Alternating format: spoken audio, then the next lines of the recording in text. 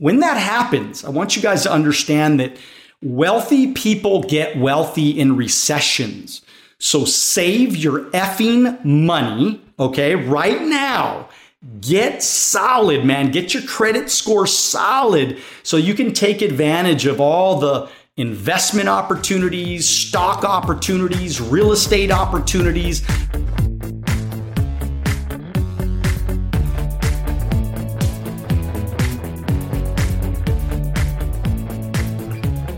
Welcome to The Fi Show, where you get a behind-the-scenes look into financial independence. Here's your host, Cody and Justin.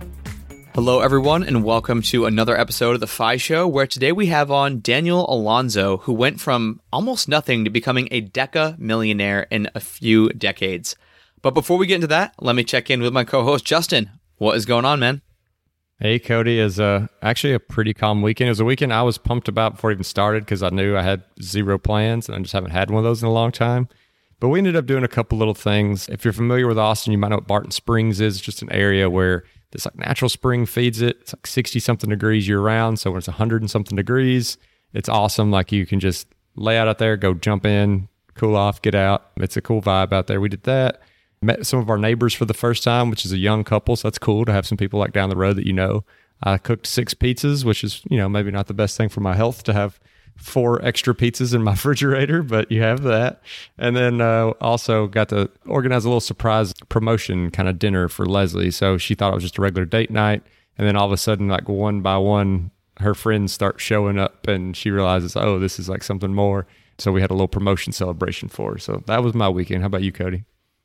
So this was a pretty hectic weekend and week for me. I spent Saturday in Boston just hanging out with friends. But, during this whole time, like all of last week and Sunday and part of this week, I've been moving into the lake house. And for longtime listeners, we have this little cottage on a lake. It's a seasonal home, so you can only live in it for probably 3.5 months. It's absolutely freezing. Like anytime before May and anytime after mid-September, it's like gets down to the 40s at night. And it's just not very comfortable. So a future project might be insulating this place and making it like a forever home. But as of right now, it's just a seasonal place. So me and my fiance Lauren like to move in here in the summer and just enjoy the lake season. So been doing a bunch of different stuff. We just installed a new vanity. We had to, mow the lawn that was super overgrown. We had to basically de-winterize everything, get the boat ready. Little things here and there. And clean the place. It hasn't been cleaned in 9 months since we moved out last September. So It's been a week of hustle, but it's been fun. It's been rewarding. And actually just this past week, speaking of houses, so this place went up. It was a duplex. It was 2 3-1s, 3 bed, 1 bath in our town, like literally a 5-minute drive from the lake house and where Lauren and I typically live. And so we put an offer in and honestly didn't think we were going to win. We put it in at asking, although we did do a cash offer because we have a hard money loan and we're going to refinance. We could do a whole episode on that whole process another time, but we didn't think we were going to win. Like we thought we had no chance whatsoever. There was offers coming in $50,000 over asking, but these were all conventional loans and they ended up going with our bid. So we had the inspection done. Everything's looking good. So fingers crossed in about 30 days from now, we will have another multi-family rental property under our belt. It needs a bit of work, but it looks like it has a lot of potential. But Justin, that's enough about us. Let's tell the listeners about the awesome spreadsheet freebie you're giving them. Yeah, Cody, I'm excited to make this available to all the listeners. It's the spreadsheet that I use personally from the time I started in 2015 when I had 38K to track. And now I've got this spreadsheet that shows everything I've spent all the way up to today. We're busted over that million mark. And so it's a tool that I've found kind of stood the test of time. It's got all the categories in there for you. And I think it's just a really simple tool that's worked really well for me. And I hope it works well for the listeners. All right, Justin, I can't let you get away with not hyping yourself up enough because I've seen this spreadsheet and it is just all encompassing. It tracks all of your expenses. It tracks your net worth month to month. It tracks your income. It has kind of a ledger of all of your different accounts, whether that's bank accounts, 401ks, IRAs, anywhere where your money is sitting, Justin has a place for it. And so basically what Justin did was he took his spreadsheet that he uses himself, he made a template version for all of you guys to use, and he went ahead and recorded a video to show you exactly how he uses it month to month to track his net worth, income, and expenses. You can grab all of that for free at thefishow.com/spreadsheet. That's thefishow.com/spreadsheet. All right, so on today's episode, we have on Daniel Alonzo, author of Wealth on the Beach. And this guy's story is just kind of crazy, and how he was brought up, how he progresses through life, super hustle mentality, and him kind of walking through the entire journey. It's just really eye-opening to see what it takes to hit certain levels of success. And not that Daniel is doing anything crazy, but just like the grind, the motivation, the willingness to not give up. So he talks about hustle and how that played a really important role in kind of his come-up story. He also talks about frugality, and he's open now about spending a lot of money, but we talk about how in his formative years, in his 20s, while he's kind of building wealth, while he's building his nest egg, while he's building his business, how frugal he was and how that's allowed him to now live this more luxurious lifestyle. He has a multi-million-dollar house, he's driving nice cars, he has nice things, but it's all because of that frugality that he was so intentional about in the early years. It's also another example of where we talk about scale. I feel like we talk about scale all the time with different guests. And, he starts not only creating his own little business, but then he starts recruiting more and growing his coverage. And you can't really scale without adding on other people to your team. And so he's another great example of that. Also, as a little teaser, he also covers covered calls, which could be a cool little tidbit that you weren't expecting from this episode. And as always, if you know someone who might be interested in an episode like this, where we talk about a come-up story, we talk about scaling, we talk about something interesting like covered calls, or you just want to find the links so you can get in touch with Daniel, you can do all that over at thefishow.com/Daniel. That's thefishow.com/DANIEL. Take it away, Daniel. I grew up in a middle-class family. I mean, in the early days, we might be considered lower middle class. And my father was in construction. My mom was a checker at a grocery store. And so they got divorced when I was maybe around 7 years old. And me and my mom and my brother, we ended up moving into a little tiny apartment. And so the early days, looking back, I saw shit I wasn't supposed to see. It was the late 70s, early 80s. So if you could imagine, there was a lot of drugs. There was a lot of partying going on, especially when my parents got divorced. My father, he was into all that stuff. And, I remember as a little kid walking into the house one day and there was a mound of cocaine in the house. It was like a party going on. And I'm just a little kid, and I don't know anything about that stuff. And my babysitter was down the street. So I'd go to the babysitter in the morning and have to walk to school. And it wasn't a bad childhood. It's just, there was just a lot of things that probably little kids maybe shouldn't have seen, and probably got me into that, maybe lashing out as a young kid. I always got in trouble. I was not the good kid in school by no measure. But for some reason, there was something inside of me that I kind of always knew where that line was.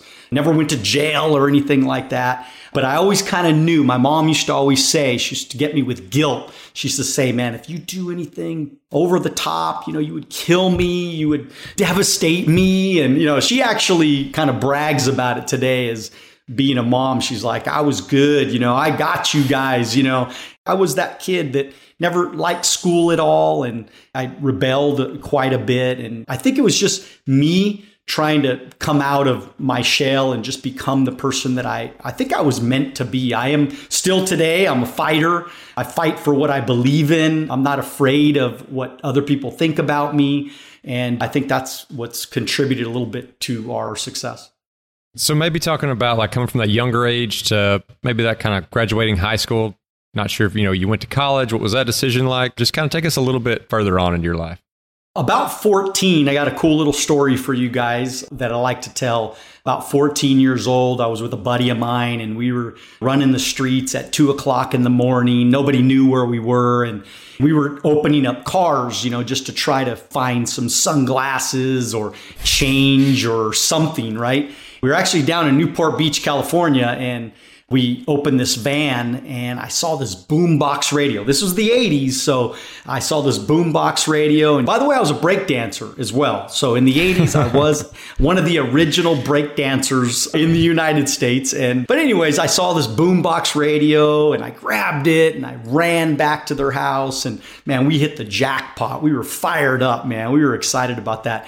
And lo and behold, I look inside of the tape cassette thing. And there was a tape cassette by Jack Canfield, which is, as you know, is the Chicken Soup for the Soul guy, right? And he changed my life. I mean, really, it was a tape that talked about self-esteem and peak performance. And my favorite piece of that tape, by the way, it was a 9-set tape, but I only had one. I only ever listened to the one tape because that's all that was in there.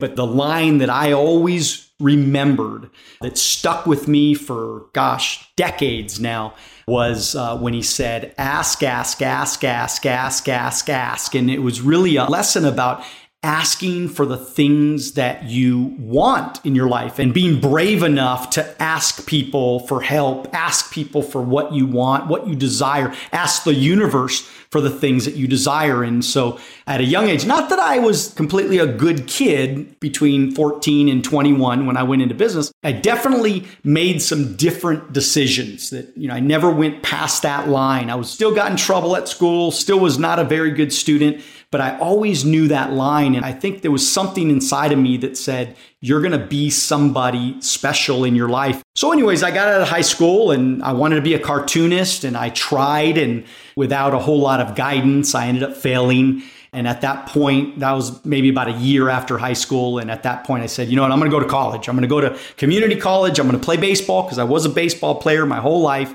And I'm going to try baseball now. And so I went to college and I'm playing baseball for that first season. One of my basic classes that I picked, my electives, called officiating basketball class. Not that we really learned anything, but we played a lot of basketball. And so went up for a layup, came back, crunched my knee really, really bad. That was the end of my baseball career. Came back home, felt like a total loser, hanging out with all kinds of really unscrupulous people, and just, again, no direction in life. I didn't know what I wanted to do. I was depressed because I failed at cartooning. I was depressed because I couldn't compete anymore and I wasn't in baseball anymore. And I didn't know what I wanted to do. And thank God, a buddy of mine, his name was Pablo. He was one of my best friends growing up. He's like, hey, dude, why don't you check out this financial company that I am getting started with? And maybe this might be an idea for you. And of course, I stood him up for about 4 months. He kept asking me, hey, check this out. And I stood him up a ton of times. Eventually, I said, you know what, I'm going to give it a shot. I'm going to go for it. And I looked at the business, and I remember seeing this guy talking about all these great things that could happen to me. I thought it was total bullshit, but there was something inside of me that said, you know what, why not? The rest is history. So when did the ask start actually coming into play? Was it when you first went into business? I know you mentioned you were 21 years old. Sounds like you finally give this guy the call back. You're like, I'm going to start with this financial company. When did that asking thing kind of help lead you to your path in the universe? I think it helped me from day one, because the first thing I did was I stole my parents' phone book, okay, because we didn't have iPhones back then, so everybody had like written phone books back then. And so I stole the phone book, and then I just started going name by name, and I called every single person in that phone book, and I said, hey, look, I said, my mom and dad recommended that I called you and, shared with you what I did for them. That's how I got my start. That's how I started booking appointments and getting my first ever clients.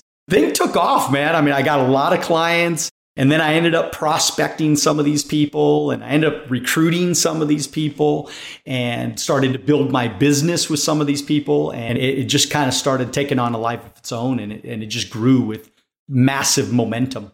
So you mentioned when your friend Pablo reached out and he starts telling you about this business that you weren't sure about it. Like, maybe this is just some BS. Like, I don't know if I really want to mess with this. Like, tell us a little bit more about this business, and like, what were the red flags that you thought, and kind of like how you got past that? Yeah, I remember sitting in this meeting, and there was a guy with a Ferrari out, there was a Ferrari sitting out front. And I walk in this meeting, there's about, I don't know, maybe 20, 30 people, and this guy's on stage, and he's like, hey, you could make $100,000 a year, and you could change your life, and you could travel all over the world and live in a great home and have total financial freedom. And of course, I mean, I'm like, I'm making $7 an hour at this time. So I'm like, this is bullshit, right? I never heard anybody talk about this. I never had anybody that I really knew at a close range, I never knew anybody that made $100,000 a year. I didn't ever really know anybody that did really, really well. And so I was very leery. And again, the red flag was the fact that this guy's telling me, a guy that's making $7 an hour, that I'm going to be rich. And I'm going, this is bullshit. There's no way. But at the same time, I was calling bullshit. At the same time, there was something in my gut that said, look, man, he ain't asking you for a resume. He ain't asking you about your past and what a bad student you were and how you got crappy grades and you quit college. And he didn't ask you any of this stuff. And he's making $400,000 a year at the time. That's what he at least said he was making. And I'm thinking, if this dude could do it, well, you got nothing to lose and everything to gain. He wasn't asking for $10,000. I think it was like, I don't know, it was maybe $1,000 or $1,500 for me to get licensed. And he wasn't making any of that money. I mean, all this money was for the actual state licenses that I needed to get to become licensed in the business. So although I thought it was bullshit, I also kind of recognized that the guy wasn't making any money for me to be recruited in the business. He was only going to make money if I ended up doing well in the business. So that's why I said yes, is because I kind of put that together. So were you like a financial advisor, wealth manager type of person? He would take a certain percentage off of the business you booked? Was that how it worked? Yeah. So, I mean, I was at a certain contract. I don't know, back then, I think I was like at a 50% contract, and, you know, he was probably at 120% contract. So he would get he would get the difference, but he trained me. He coached me. It was kind of like a broker agent relationship. And it took me about 3 years. And at that point, I ended up opening up my own location. Now I had the same contract. I had 130% contract or whatever. And I was able to market mutual funds and IRAs and Roth IRAs and 401ks and retirement accounts, college funds, you name it. And then also like insurances and annuities and life insurance and auto insurance and all this stuff. And I was excited about it. I mean, I was really excited because I really felt like I was doing something good. I had a real close friend that I tried to get to become a client when I first got in business. And this was kind of a transformative experience for me of what happened. But I had a good friend that I was trying to get an appointment with. And I'm probably maybe 6 months in the business. He keeps telling me no. He was about 28 years old.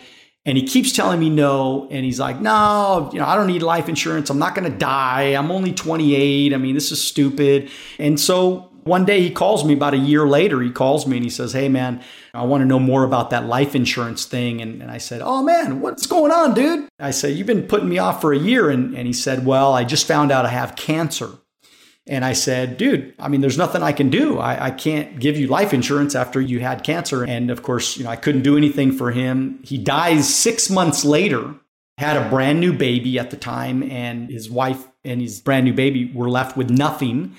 And they lost everything, by the way. They had a little house, little condo that they completely lost. She had to go move up north from California. We live in Southern California. She had to move up north with her parents, lost everything. I mean, it was devastating financially. I mean, literally like $50 a month would have probably been $500,000 for his family. It would have changed. I mean, $500,000 at 10% is $50,000 a year. For the rest of their life, they would have been at least somewhat taken care of. So from that point on, it was like game on, man. I mean, I sold and marketed more life insurance programs than most people that I know. And so if people were interested in getting into something like this, was this just a typical like, hey, financial advisor courses, like you talked about certain certifications you got? And then maybe you could talk a little bit too about the construct. Like you mentioned these different contracts, which range from 50% starting out to, like you mentioned, 130%. We'll be right back after a quick word from one of our sponsors. Today's sponsor is one I use on a daily basis at my company, Gold City Ventures. That is the sound of a sale in your Shopify store. But did you know that Shopify now also powers in-person selling? Shopify POS is your command center for your retail store or small business. Accept payments, manage inventory, they have everything. Shopify brings together your in-person and online sales business into one source of truth, one dashboard, everything in one place. You know exactly what's going on. And now they have all these customization options. They have plug and play tools that you can integrate with Instagram or TikTok or wherever. You can take your payments by phone or by tablet. Shopify makes it easy. Plus, if you have any questions, their support team is there to help you. I know we have a lot of entrepreneurs in this audience, and Shopify POS just breaks down that barrier to accepting payments with your business. Sign up for a $1 per month trial period at shopify.com/FIShow, all lowercase. That's shopify.com/FIShow to take your retail business to the next level today. Shopify.com/FIShow. Now back to the show. As far as the licensing, I mean, I'm not actually a financial advisor, more of a financial representative. And the reason why is because there are other certifications and licenses to get that certain designation. But of course, I'm fully licensed to be able to market almost all types of investments. And as far as insurance and things like that, you have to go get a state license for the insurance license. And then, of course, another license with the National Association of Securities Dealers to be able to, I have my Series 6, 63, 26, and I'm able to manage. I mean, today we have 50 locations, about 1,500 licensed agents. So what really happened to me and what I did was so significant was that I started to recruit people. So I was very interested in helping people get into programs and selling, but I was more interested in teaching people how to do what I was doing. So I was making a lot of money by marketing the programs, but I was actually starting to make more money after, maybe a year, 2 years. I was making more money from the people that I was recruiting. So kind of like if you're a real estate broker and you hire 20 agents, well, the broker makes money and the agents make money. There's a little bit of a split there. Same thing with my business. So like, for example, I came in the business, I was green, so I didn't know anything about anything. They took me under their wing. They trained me. I was at a 50% contract. Then I started to recruit and train other people. I hit some, bonus areas, and they promoted me to 60%. And then I did some more and I built a bigger team, and then they promoted me to 70%. And then I ended up getting a 110% contract when I opened up my own location. And then on top of that 110, they allowed me to earn bonuses based on our production levels. We got bonuses of another 20% on top of that. So that's why I was about 130%. Now, there's actually even bigger bonuses on top of that we're able to capitalize as well. The bottom line is that it was always better, like even in my new book called Wealth on the Beach, 11 Universal Laws to Building Financial Freedom, I talk about how replication and duplication is really the best way, in my opinion, to create massive passive income. And that's what I was really after. Like, I thought it was great to sell, but I didn't want to be that guy at 7 years old. I'm sorry. I don't want to be hawking life insurance at 70, man. I just don't want to be doing it. I don't want to have to recruit anybody. I haven't had to recruit anyone since I was 28 years old. And I'm 47, by the way, right now. But I don't want to have to go and always be selling all the time. I wanted to get to a point where I can have freedom to do what I want whenever I want. And so just to put like a little bit of a bow on like the mechanics of that, when you say the 60% and 130%, just for clarification for the audience, like what does that mean? Like, especially when you're talking about a percentage that's, over 100%, like that's not always intuitive. Yeah. Think about it. If I was to, for example, sell a life insurance program, and let's just say the client is spending $83 a month. So that's $1,000 in premium, in production. My commission would be 50% of that, or 60 or 70% of that premium or production. And so people would go, well, how can you get 110%? How does that happen? It's simply because the company's a New York Stock Exchange company, been around since 1977, the actual corporation that I'm a franchise underneath. And so they have hundreds of millions of dollars. So, and the company's worth, I don't know, something like $4, $5, $6 billion, depending on the stock price. The company has enough money to be able to advance that production and those bonuses. Because think about it, after that first year, I don't get that commission every year. I don't get that 50% every single year. So they're able to advance pretty nice bonuses to people that are willing to hit certain targets of production. Huh, interesting.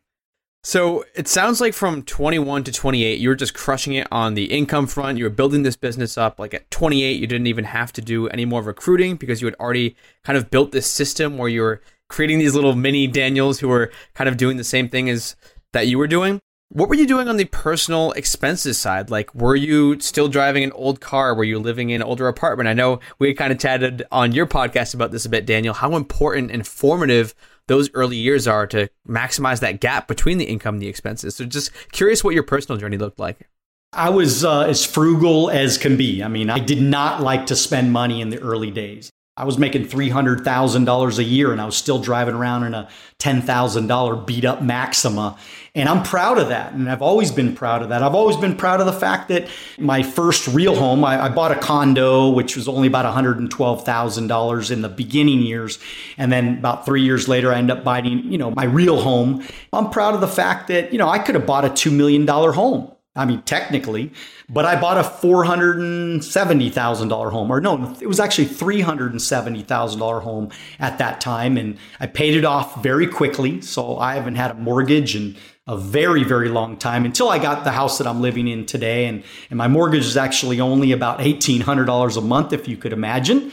It's a $3 million home, but my mortgage is $1,800 a month. I think my property taxes are about as much as my mortgage. But anyways, the bottom line is that I was very, very frugal because all my money went into my investments or traveling. I've always been willing to spend money on travel. And of course, if I'm going to expand or if I'm going to grow my business, anything back into the business was okay for me. But the truth is, from 21 to 28, I mean, at one point I was saving 50, 60% of my income.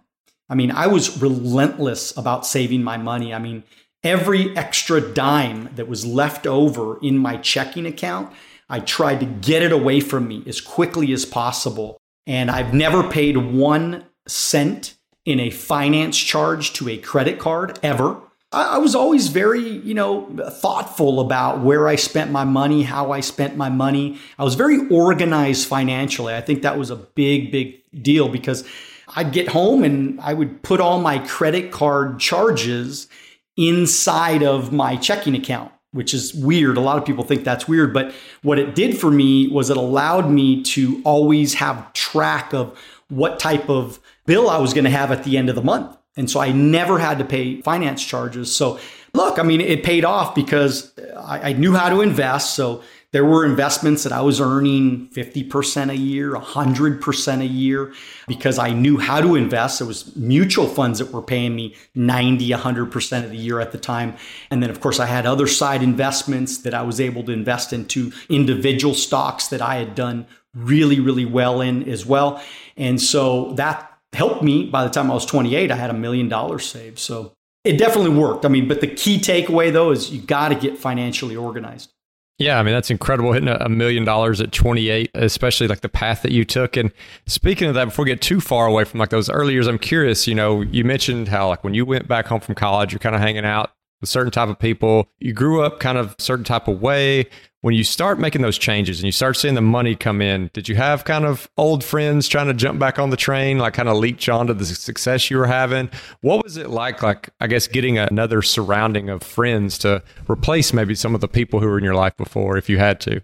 Yeah, I mean, for me, it was hard in the beginning because I was such the friends guy, right? I mean, we had a crew of friends that we hung out every weekend. We did everything together. So there was just a day that I woke up, and because we used to have trainings on Saturday morning, and I would always have to be there at 8 o'clock, 9 o'clock in the morning on Saturday morning. And of course, all my friends wanted to go out on Friday night, and I'd always tell them, no, can't go. It's not going to happen because I got training tomorrow morning, and I got to be fresh. I got to feel good because I was 21. But the people that I was training and, trying to set a good example for and try to be a leader for, they were 30 years old. They were 40 years old. Some of them were 50 plus years old. So for me, I was just trying to build credibility. And so I lost a lot of those friends. They were not hanging around me. I don't think really not many of them jumped on my bandwagon, really. I mean, it was, matter of fact, my best friend, his name was Adam. And I actually mentioned him in the book. he was my biggest doubter. He was my best friend. He lived down the street from me. We did everything together. He wouldn't support me. He called my business a scam. He was very just disrespectful to me. And, I put the line in the sand and I said, dude, it's not going to happen, man. I mean, if you don't support me and at least say nice things about me, we can't be friends. Because I did my homework and I knew this was a big company and I knew that they were doing good things. I studied everything about the products and services that we were marketing and I knew we were right. And I was doing some good things. I was seeing it right in front of me. And so I was real defensive about that. I was very like, look, man, if you're not going to support me, you can't be in my life. But as far as replacing friends goes, that was easy because I built so many amazing relationships. I tell people all the time, I mean, I could go anywhere, just about anywhere in the United States today and lots of places in Canada today. And I would have a couch to sleep on, just literally a call and a couch to sleep on anywhere in the country, almost North America. It's because I have so many friends today. I have so many great relationships throughout all the years because the company has 130,000 licensed agents.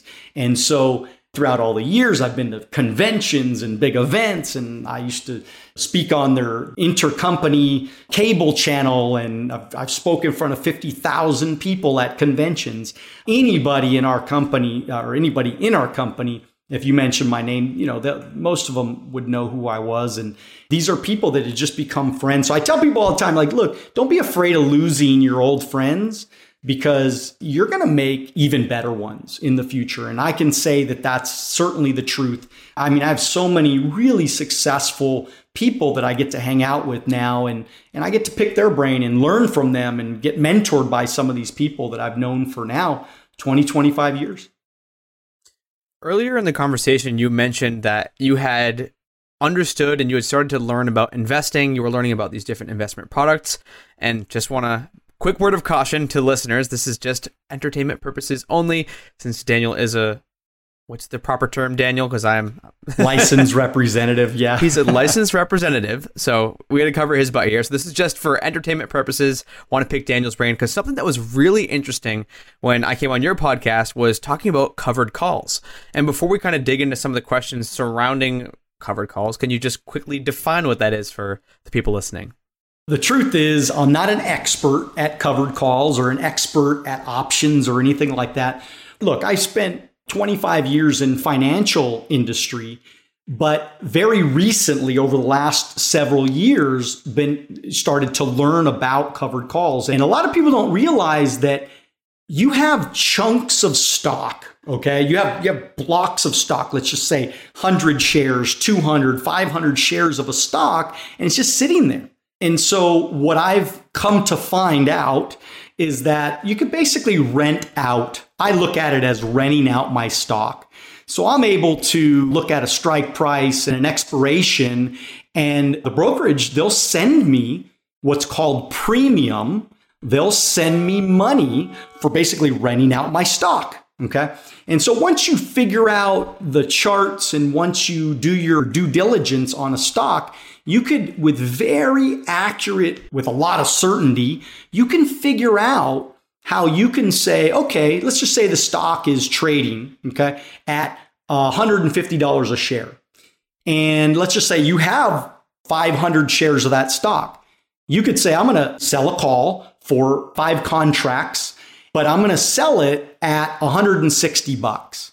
And what that means is if it goes from, and this is why it's very, very safe in a lot of ways, it's very safe because if it's at $150 right now and your call is at 160, well, once it gets to 160, they're going to sell your shares. Okay. So you're going to make $10 a share as far as your profit, your $10 a share.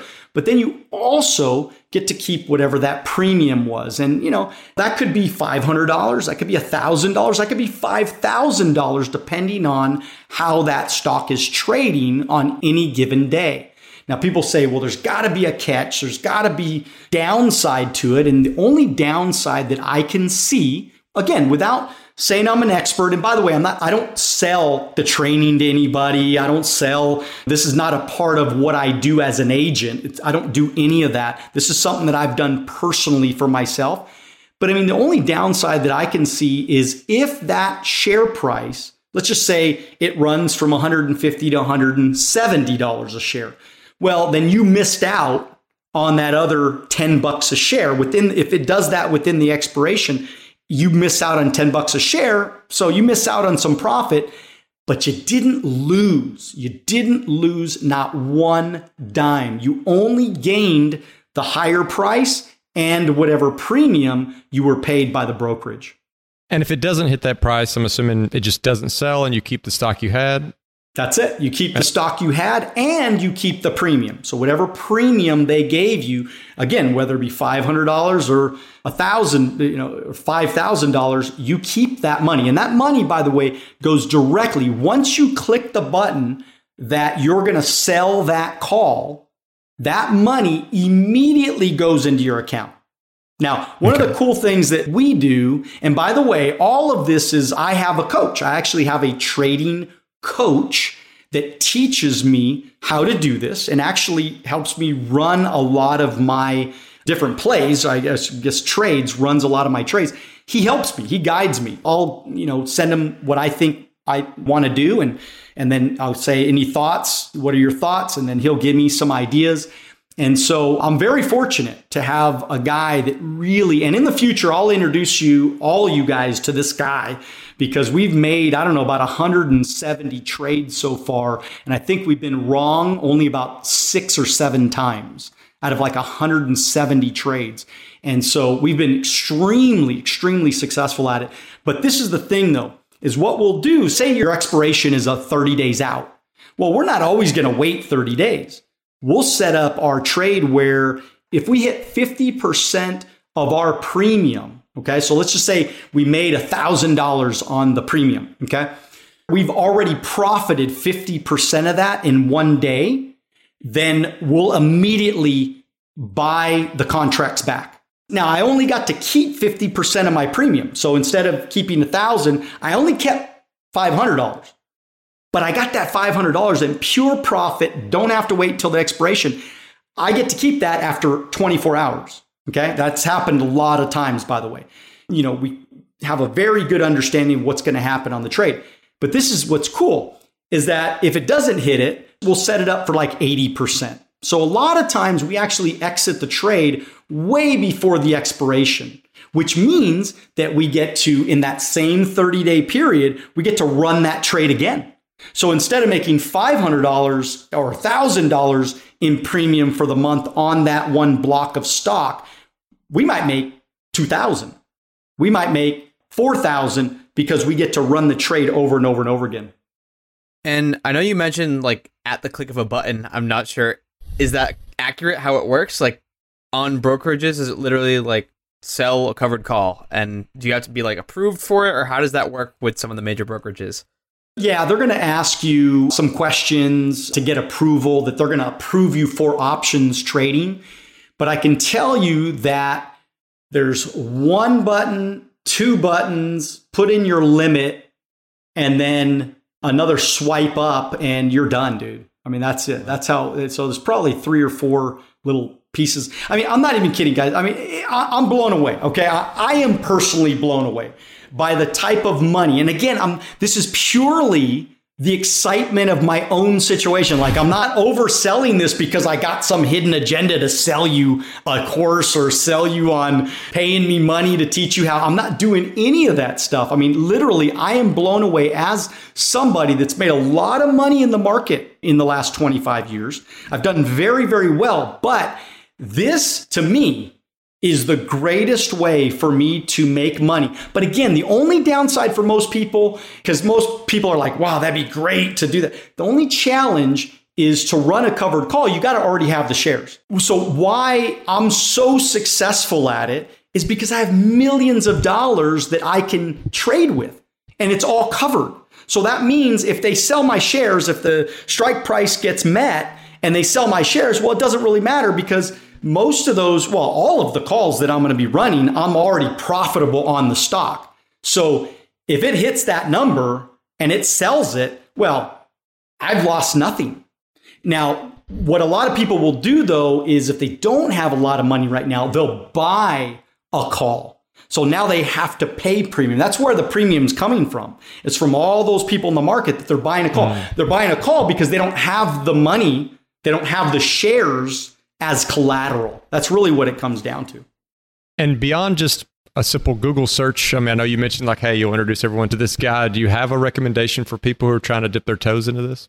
I would say, honestly, and just get this all clear, everybody, there's no guarantee of future performance and all that shit, right? I mean, again, I'm sure people will buy a call and options could be risky, okay? There's a lot of things that could go wrong. But when you have collateral, you're kind of in a different boat. That's why I always recommend people, make sure you have the collateral. Make sure, who I like, and you guys might want to give him a shout out, and I don't know this guy, I don't know who he is, but it's called Pandrea Finance on YouTube. It's called Pandrea Finance. He's one of the guys that I really enjoyed watching, that people can learn kind of the basics, and he teaches it really in a easy to understand and visual way to understand all types of calls, all types of options trading. Well, Daniel, I'm sure we could just dive into your journey and just all of the financial products, all the things you've seen, all of the different ways to, have wealth on the beach possible. But for those who want to learn more about you, they want to get your book, Wealth on the Beach, the 11 Universal Laws to Building Financial Freedom. Where are the best places for people to do that? All right, man. Well, first of all, I just want to say, Justin, Cody, thanks for having me on today. I really appreciate you guys and all that you do and all the value that you bring to the marketplace today.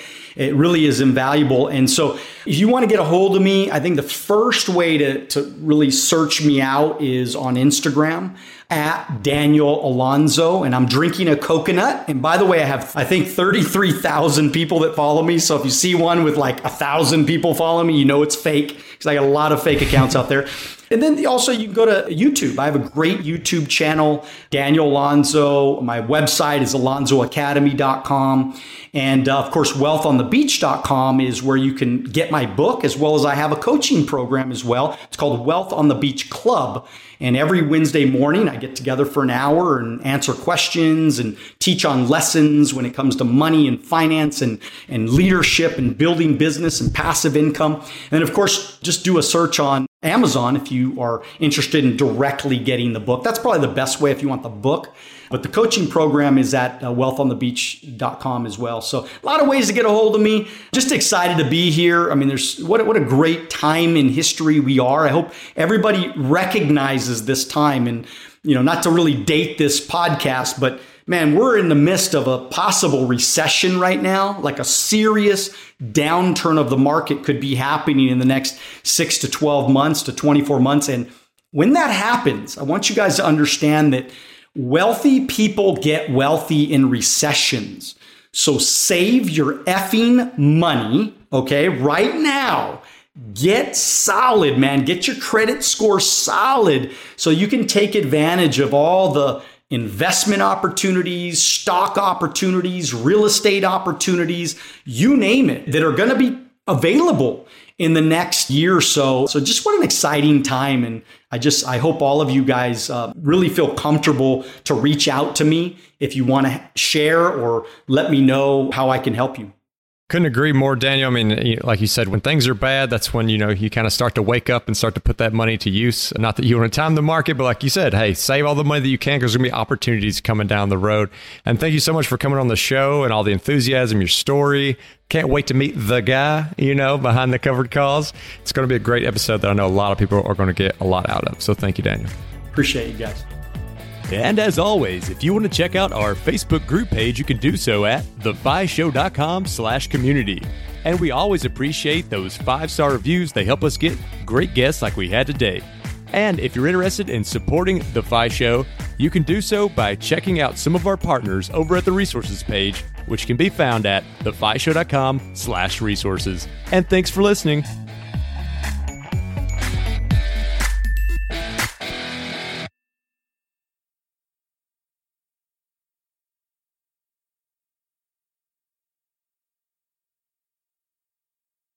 Hey, real quick before you go, I just want to remind you that I have made my personal budget and net worth tracking spreadsheet available, the very same one that I use to track my net worth from $38,000 to over $1.2 million, available for free on our website at thefishow.com/spreadsheet. So you can go download that today. That's thefishow.com/spreadsheet.